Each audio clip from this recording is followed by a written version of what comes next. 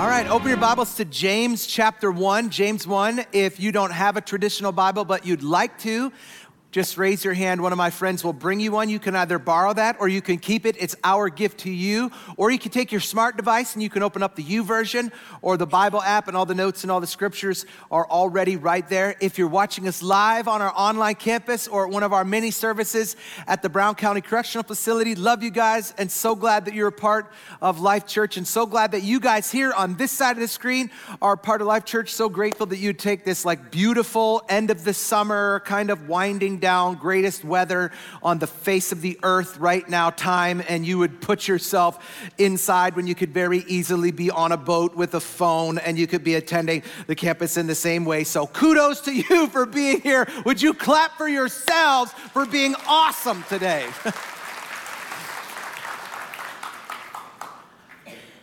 So James, the brother of Jesus. The book of James is probably the most practical book in the entire Bible. It's filled with everyday principles, things from taming your tongue and drawing close to God to just simply having more faith. It has concepts like understanding eternity, understanding wealth, how to not show favoritism, how to treat widows and orphans, how to be a doer of the word rather than just a hearer of the word. Some people, theologians, that's people who study the Bible for a living. Theologians have often called James the Proverbs of the New Testament. Proverbs is entitled the Book of Wisdom. It's because James is filled with everyday wisdom. And so we're gonna take close to 2 months to study a little book that you can read in less than 15 minutes. And by doing that, we believe it's gonna grow us up a little bit because this book is really hard hitting.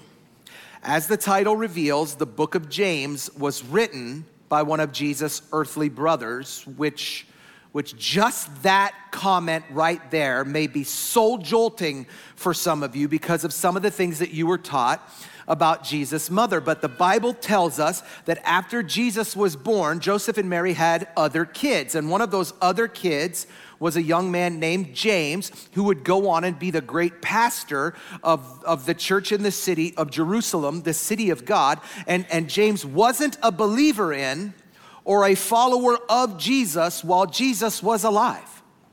He didn't actually follow Jesus while they were at home living together. I mean, can you imagine how hard it would be to convince one of your siblings that you are actually God? You're like, yeah, bro, shut up, I'm God, pass the potatoes, right? You know, just like 1 Corinthians, though, tells us that James was converted after Jesus' resurrection. And I love how when writing this book, he dives right into it. In the first verse, he kind of says, hello. Then in the second verse, he dive bombs into 2 topics that I want to talk about today. Those topics are trials and temptations. Let's pray. God, we love you. Thank you for who you are.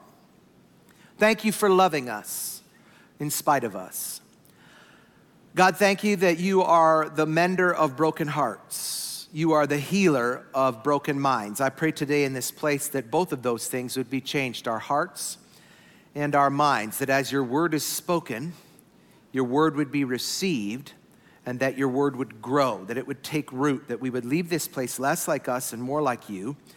In Jesus' name, amen. Trials and temptations. Pretty much every one of us are in a trial of some sort, and we all constantly face temptations. I mean, now we never do this. There's a couple of things we almost never do in here. Like we almost never say, look at your neighbor and say, because it's awkward. And we almost never have people just like randomly raise their hands over things that kind of reveal them. Or if we do, we kind of have people close their eyes and we don't want people to see who's raising their hands. We don't want people to see who is just as damaged as them. But today, we're going to do something with every head up and every eye open, with every person being able to see just how toe up or jacked up we are. So this morning, if you're here and you would be totally honest and you would be willing to say that you are in the middle of some sort of trial in your life right now, would you just raise your hand, just look around. There's a lot of jacked up people just like you. This is an everyday issue and an everyone issue. So he says, James, a servant of God and the Lord Jesus Christ, to the 12 tribes scattered among the nations, greetings. In other words, hello. Then he just jumps right into something that 99% of us don't live out. He says, consider it pure joy, my brothers and sisters, whenever you face trials of many kinds. And so right off the bat, he confronts this issue that every one of us are going through, every one of us are dealing with, trials. Now, trials are different than temptations. Trials are things that happen in our lives that have the possibility, that have the potential to either teach us something or the possibility, the potential to grow us up. And it's important that you get this. God does not tempt you, but he will allow you to go through trials in your life. And those trials are designed for your faith to be tested, because God sees the value that's rooted in that test. He sees the value that's rooted in those trials. And you're the same way. We all are, particularly if you're a parent. If you are a parent, sometimes you have to allow your kids to go through some stuff just to produce something better in their lives. And sometimes you've got to stop coddling your kids and start allowing your kids to be confronted with things in their life. Like, Dad, can I skip school today? No. Why? Because I have a hope that someday you're gonna graduate. Someday you're gonna get a job. And someday you're gonna pay your own bills. And so I've gotta let you go through some things. And so as a parent, sometimes we allow our kids to be tested. You cannot go through school without taking some tests, because nothing will ever be trusted until it's tested. Tests reveal something. They reveal whether or not you need to redo the material, or if you need to move on to the next grade, if you have the ability to move on to the next level. And because of God's interest in seeing you move from this level to the next level, he is willing to let you be tested, because God is more interested in your character than he is in your comfort. God is more interested in your holiness than he is in your happiness. You'll be very hard-pressed to find scripture in this book that talk about God wanting to make you happy.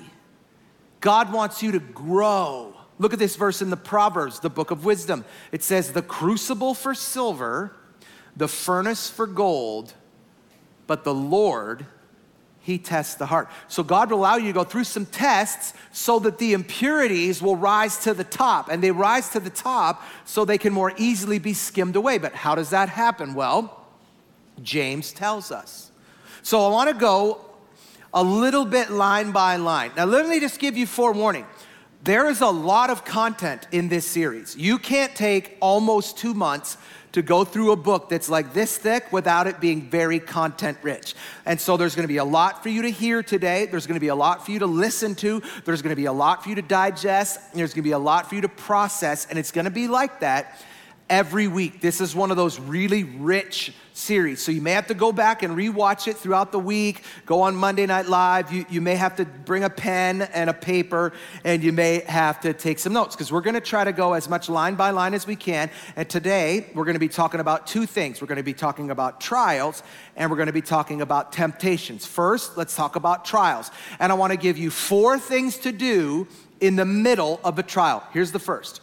Recognize what's really going on. Not everything that you see in the physical is what's actually going on in the spiritual. And one of the tragedies of a trial is that sometimes the problem hijacks the learning process.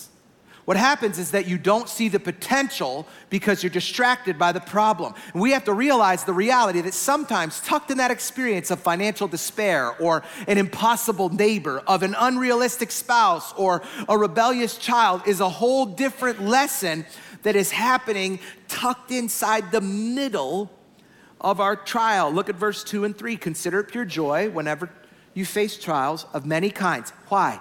Because you know the testing of your faith develops perseverance. Underline that word if you have a traditional Bible, that word perseverance. Let me say it this way. Every test and every trial is an attempt to develop one key characteristic inside of you: perseverance. Perseverance means patient endurance. It's the ability to go through some stuff and not react the way you want to react, to not react the way that you would normally react. In other words, to go through some stuff and not freak out. And some of you are trying to run from the very school of character that God has given you as a gift. Family, for example, is the greatest school of character you can ever be given. If you have siblings, you know that they will stretch your faith. And if you can learn to live with them and keep your patience, to live with them and not yell and scream and kick the dog and cuss somebody out, you're gonna see evidence of the development of your character. And God is trying to develop something inside of us. Which brings us to the second step, is we need to cooperate with God's growth process. God's gonna grow you whether you like it or not, because he's a good teacher. He's a good dad. He's gonna get you out the bed in the morning. He's not gonna let you cut corners, because God's not just your heavenly Santa. God is not just here to bless you. He will bless you, but that's not his sole existence. And the reason for that is because he loves you, which is like, it's why sometimes God has to kick you into gear. It's why in the next verse we hear, perseverance must finish its work so that you may be mature and complete, not lacking in anything. I wonder if you've ever prayed a prayer something like this. God, I want that you would give me everything that you have for me, which generally means, God, I want you to bless me, or God, I want you to hook me up, or God, I want you to give me more stuff. That's usually what that prayer means. God, I want you to give me everything that you have for me. And you pray that and God's like, oh, really? All right, hold on. Here you go, homie. Be careful what you ask for, because truthfully, some of the trials that you have in your life are answers to prayers that you've prayed in your life. You prayed for it and you didn't even know it. And when you prayed it, God said, cool, here's the path. And sometimes the path involves pain. And I'm sorry to have to be the one to tell you this. I wish that every message could be touchy-feely. I wish that every message could have rainbow dust sprinkled on it. I wish that every message you could leave and it could just be happy, happy, joy, joy, happy, happy, joy, joy. But sometimes it's not. Like it can't be just a steady dose of that we're gonna be happy and we're gonna just, oh God, we're gonna smile and yay. I wish it could be. The problem is that we're gonna talk about the Bible. And there's a lot of scriptures in this book that talk about the value of suffering. Let me show you a couple. Romans chapter 5, for instance, it says, not only so, but we also rejoice in our sufferings, because we know that suffering produces perseverance, perseverance produces character, and character produces hope. And a lot of times people don't want to think about this, but it's truth, and we need to hear this stuff sometimes, that sometimes there's going to be a struggle. Look at what it says in 1 Peter. In this you greatly rejoice, though now for a little while you might have to suffer grief in all kinds of trials. These have come so that your faith, of greater worth than gold, which perishes even though refined by fire, may be proved genuine and may result in praise, glory, and honor where Jesus is revealed. And so God is trying to do something inside of us, and we need to cooperate with the process. The best things in my life come out of the darkest moments of my life. Like Pastor Sonny and I, we legitimately have a great marriage. Like we legitimately are as cute as we look. We legitimately act that way in private. We are not putting anything on for public display. But the reason why we have an amazing marriage now is because we used to have a terrible marriage back in the day. We used to just be terrible people, and we went through this really dark time, and my amazing marriage is a result of one of the darkest moments of my life. I have an amazing relationship with my kids. We talk about everything. We're not perfect, but it is a result of the darkest moments of my life. The whole atmosphere of what you feel when you come inside of this church is a result of the darkest moments of my life. A moment eons ago where I was a wreck, where Sonny was getting ready to file for divorce. I was about to lose my kids. I was losing my mind and was borderline suicidal. It was the darkest time of my life, but God. And those are two words that some of you, if you're into tattoos, tattoo that somewhere where you can see it. Tattoo it on the annals of your heart. Write it somewhere. Put it on your mirror. Put it in your car. But God, your marriage is suffering. But God, your finances are a wreck. But God, you got a wrong diagnosis. But God, because greater is he that is in us than he that is in the world. But God. And God didn't put me in the darkness. Let's be frank. I put myself in the darkness, but he allowed me to experience the darkness so that I would seek the Lord, so that I would seek the light. The greatest hope of my life was forged in the greatest hurt of my life. And God wants to test you. He wants to take your test and turn it to your testimony. Here's the third thing that we need to do to make it through trials is ask God for help. And I know that seems like super obvious, but it is mind-boggling to me how long it takes most of us to actually turn to God. Now, we'll try everything else before we go to him. We'll take tarot cards and we'll take crystals and we'll rub them and we'll repeat prayers that we don't mean or that we don't understand, or we'll go to people who we think will have, we'll try everything else before we go to him. But James says, if you're going through a hard time, it's as simple as this. Talk to God. I mean, he even tells you what to talk to him about. Verse 5 says, if any of you lacks wisdom, in other words, if you don't know what to do, just ask God. He gives generously to all without finding fault. It will be given to them. Circle that word, wisdom. Wisdom is the ability to apply what you already know. Which means here's the prayer that you ought to pray. Most of us already admitted that we're in the middle of a trial. So don't pray this. Don't pray, God, get me out of it. Instead, pray, Lord, what are you teaching me? Lord, what should I be learning right now? Then, hush. Be quiet. My pastor used to say, Christians spend so much time talking in their prayers that they spend no time listening. And we wonder why God doesn't speak to us. And God is a gentleman. He's just waiting his turn. If when you pray, all you do is talk, when is the last time you sat in silence? He said, be still and know that I'm God. Pray for wisdom. Ask what you should be learning. Then listen. And by doing that, you can actually speed up the process of the trial, which will help us with the next step, which is keep a good attitude. Which is easy to say until you're in a trial. You go, you ever have to wait on some stuff and you get so mad, you get so impatient, you're like, for real? It's been 12 hours. I've prayed about it, God. I just prayed last night and still sick. Just prayed about it. They haven't been healed yet. Prayed about it. I haven't got a job yet. And God's like, will you slow your roll for 2 seconds? Like hang on a minute. I could do it right now, but if I do it right now, you won't enjoy the journey. There's a journey that has to be a part of it. And it is so easy for us to just be the, So many people, this is them. How you doing? Well,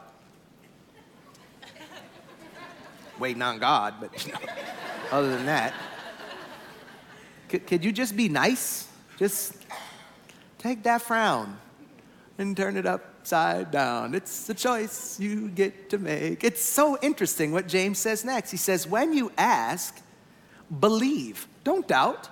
Because the one who doubts is like a wave of the sea blown and tossed by the wind. That person shouldn't expect to receive anything from the Lord. That's a great verse right there. If you didn't just hear what I said. He said, when you pray, don't doubt. Why are you praying if you're doubting? Why are we having the conversation if you're doubting? Why are you fronting about it? You're not actually praying at this point. You're just placating. You're just complaining. Like, pray and then believe that God is big enough to solve whatever it is you have. Because a person who prays without belief, Scripture says, is a double-minded person, and they're unstable in all they do. Faith and attitude go hand in hand. I might not know how I'm gonna do something, but I'm gonna do it. I may not know how I'm gonna make it, but by God's grace, I'm gonna make it. I may not know how I'm gonna change something, but by faith, I am going to change it. You've been angry all your life, but by faith, you are going to have joy. You've had a bad marriage for so long, but by faith, you are gonna declare that you love her, that you are gonna serve her, like you're gonna sign up for marriage coaching. You've been broke for so long, but by faith, you're gonna get out of debt and you're gonna walk in favor, because blessed is the man who perseveres under trial, because when he has stood the test, he'll receive the crown of life that God has promised to those who love him. Trials, we all have them. So James, he gives us this little list, these practical steps to surviving them. Then, in the next breath, he says, now, let's talk about temptations, because temptations are different than trials. And just as you got the resolve to be able to embrace your trials, the enemy will come along and he will try to throw you off course with a temptation. And a temptation is like a fishing lure. It looks great, it's shiny, it's sparkly, but it only has one purpose: to pull you away from God. And it looks different for everybody. For some it's alcohol, for some it's finances, for some it might be sex, for some it might be chocolate cake. Whatever is yours, that particular thing is designed to do one thing: bring conflict and condemnation, to create separation between you and God. So James gives us 4 steps to beating temptation. Here's the first. Number 1, recognize the source of it. Let's be clear. The devil does not make you do it. He just gives you the opportunity to. He just makes it look so good. That's his job. The devil's job is to take ugly things and make them look beautiful.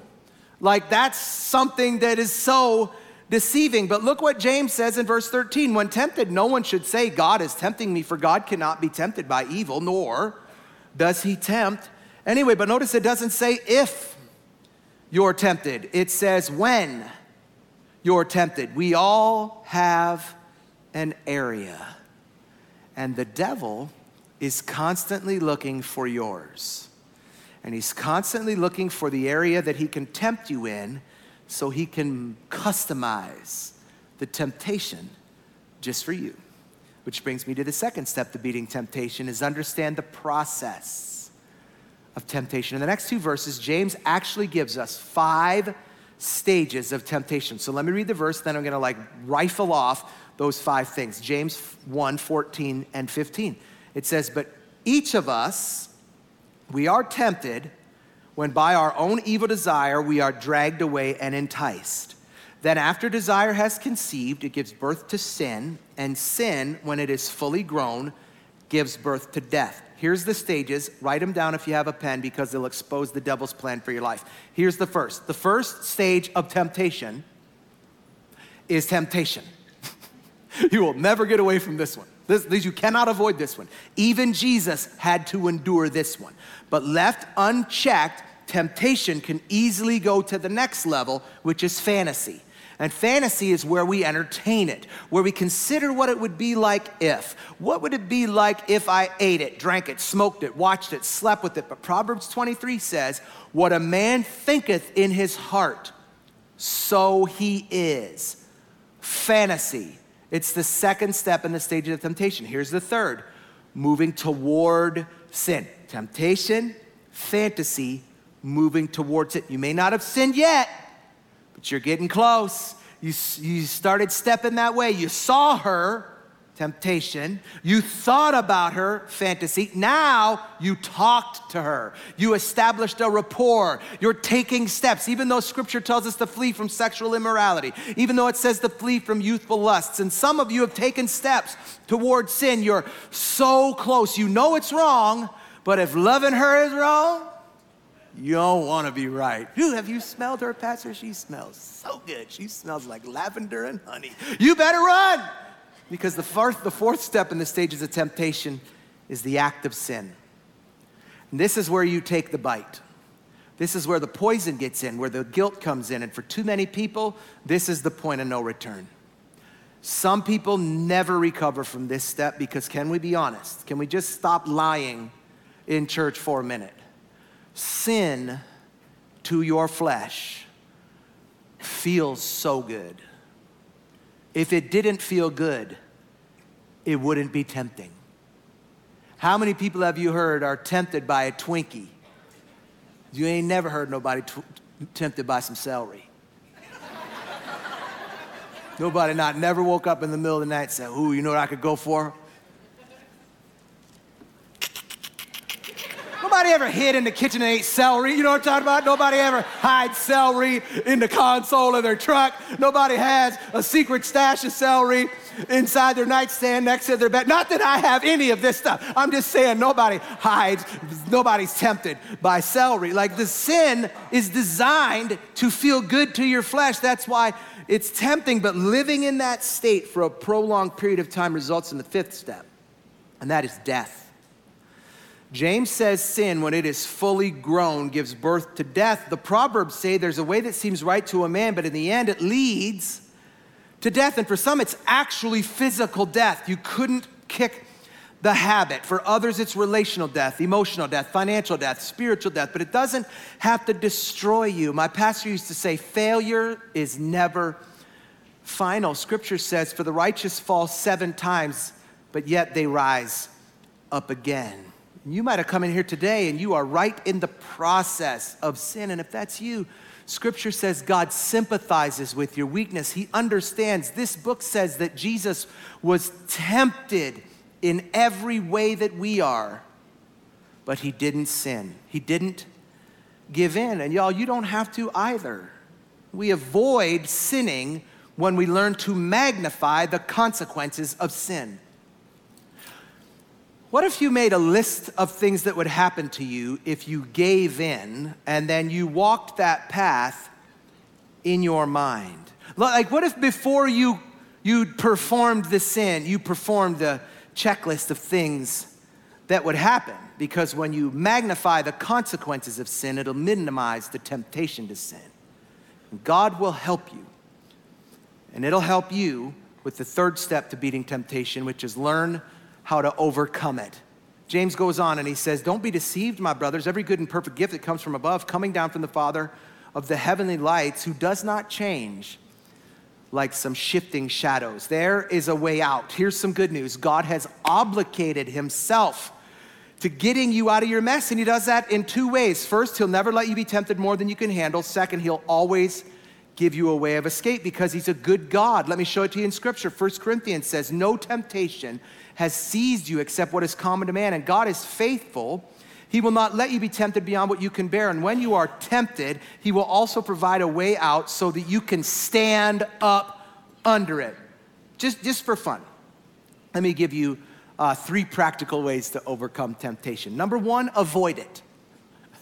If you have a problem with alcohol, don't go to bars. If you have a problem with anger, don't watch violent movies or play violent games. If you have a food problem, can't stop overeating, stop buying Oreos. Nobody ever got fat eating baby carrots, is all I'm saying. If you have a problem with pornography, put your computer in the kitchen where everybody can see it. If you live alone, throw your computer away. Go to the library to get your internet. You say, well, that's inconvenient. And I go, yeah, so is hell. Avoid it. Number 2, counter temptation with God's word. Memorize some scripture. This is how Jesus defeated temptation. If it's good enough for him, it's probably good enough for us. Number 3, develop some healthy relationships. You have to have somebody in your life who knows everything that you're going through. It's why we have life groups. We have life groups so we can surround ourselves with other Jesus people who will love us, who we can trust. Because the question isn't if we have temptations. The question is if temptations have us.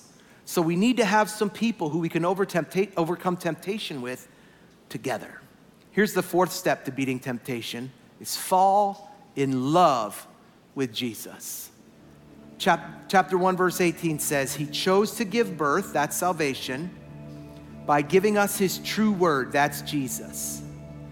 And we, out of all creation, became his prized possession. Don't just try to fight sin. Try to fall in love with Jesus, because the more you're interested in Jesus, the less you'll be interested in sin.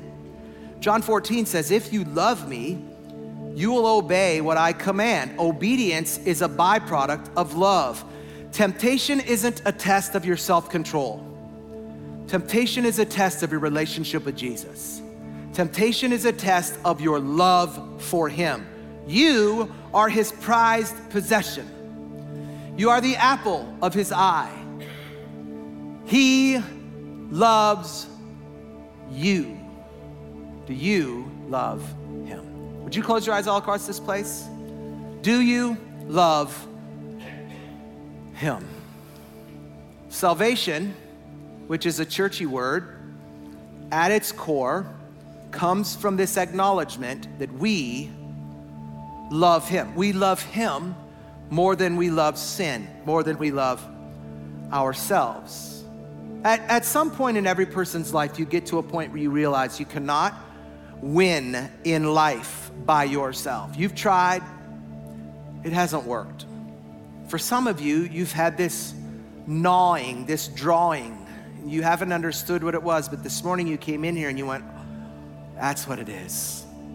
I need Jesus. And so in the church, we talk about this idea of salvation, say that to receive that, you have to receive God, Jesus, as your personal Lord and Savior. And those are all such churchy words, but what that means is that when somebody becomes your Lord, they become the one who rules. They're in charge. They are the ones that determine the agenda for your life. And when we talk about salvation, that your Savior, that means that he'll be your rescuer. He rescues you from what you're in. So I wonder if you're here and you say, Sean, I don't have a relationship with Jesus. He isn't the Lord and Savior of my life. This morning, we're gonna give you the opportunity to do that. And here's how. In just a moment, I'm gonna ask for people who haven't done that but want to do that to do two things. First is to raise their hand and make eye contact with me. Once you've made eye contact with me, you can put your hand down, and then I'm gonna ask everyone in here to repeat the same prayer after me. And I'm not gonna ask people to stand or walk an aisle. I'm not gonna center people out. But if you're here and you say, Sean, I wanna receive Jesus as my Lord and Savior with nobody looking around, would you raise your hand right now in this place? Thanks, thank you, thank you, thank you, thanks, thanks, thanks, thanks. Okay, I'm gonna ask everybody in here, say these words after me. Say, Jesus, I'm a sinner, but I'm sorry. Please forgive me. Come into my life, change me, make me different, make me new. In Jesus' name, amen. Thanks. If you prayed that prayer, would you do me one favor? Take the hello card that we talked about earlier, tear off the bottom part, fill in whatever information you're okay with us having. Check the box that's highlighted in yellow that says I'm choosing to follow Jesus, and then either put it in the black buckets when they come around, take it out to the Welcome Center. I just want the chance to be able to pray for you, to be able to follow up with you. Also at the Welcome Center, if you're here on this side of the screen, we have a packet that it says, What Now? Across the front. And inside that packet, there's a 3-month devotional, which has daily scripture and some scriptural thoughts for your life. They're beautiful. You need to have one of those. And then there's a CD that's the What Now CD, which is a 12-minute presentation that I make to help you go from the point that you're at to the point that Jesus wants you to be at. So I would love it if you would have one of those. Also, if you're here today and you've never taken part in baptism, water baptism as an adult, scripturally, it's the next step. You get saved, you get baptized. And so if you've never been baptized in water as an adult, we're gonna do that next week. And so we would love for you to do that. Just sign up at the Welcome Center. And as an extra special bonus, we are going to have food trucks there in Jesus' name. So anyway, if you wanna get baptized, that's the thing. And I ask you to close your eyes one more time. I have 2 more little questions before Pastor Sonny comes to close us out. But I wonder if you're here, and we talked about it, that you'd say, Sean, I am in a trial, but I would love it if you'd pray for me. If that's you, would you just raise your hand? I wanna pray for you today. Thank you, God, for my friends who are in this place.